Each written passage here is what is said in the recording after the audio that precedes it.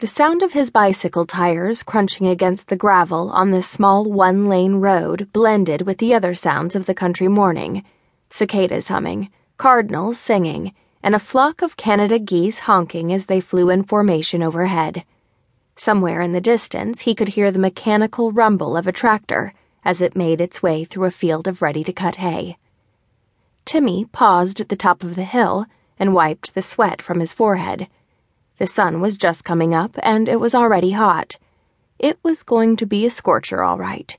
Good thing his mom suggested he wear his swim trunks, so they could dive off the pier when they got done fishing. Looking down the hill, he saw the driveway to the Richards farm, Mikey's house. The big oaks on either side of the entrance were some of the best climbing trees in the county. He and Mikey had spent quite a few hours in their large, sturdy limbs surveying the countryside. Jumping up and putting all his weight on the pedal, Timmy urged his bike down the hill as fast as it could go.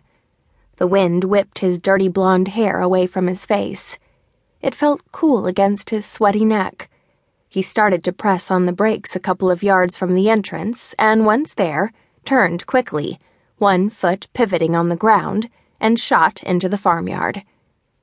"Cool entrance, Timmy," Mikey called from the big wraparound porch. "Be cooler if this was a Harley," Timmy responded, coasting over the porch and dropping his bike on the grass. "You ready to go?" Mikey looked at Timmy's stainless steel rod with its black spin-cast handle and bright red reel with envy. It was the coolest pole he had ever seen.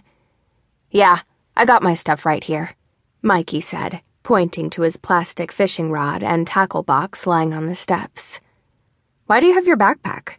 "My mom said we should go swimming after we fish," Timmy explained. "So it's got my lunch, a towel, and my underwear in it. My swim trunks are under my shorts. You should bring your swim trunks. It's gonna get real hot today." "Great idea. I'll be right back." Mikey ran back into his house, the screen door slapping after him. Timmy walked up the steps and sat in the big porch swing hanging from the ceiling. He looked out over the cornfields across the road and watched the sun spilling colors across the horizon. The sky above him was a calm twilight blue, but the bright rays of orange and pink peeking just above the cornstalks were slowly slipping upwards and claiming the day. "Mike, is that you?" Mikey's mom called from inside the house. "I'm just getting my trunks, Mom. Timmy and I are going swimming after we fish," Mikey called back. "Did you clean out the chicken coop?" his mom asked. Noting the sudden silence, Timmy grinned. "Busted." "Did you?" his mom repeated. "Aw, Mom, I'll do it later," Mikey said. "I promise."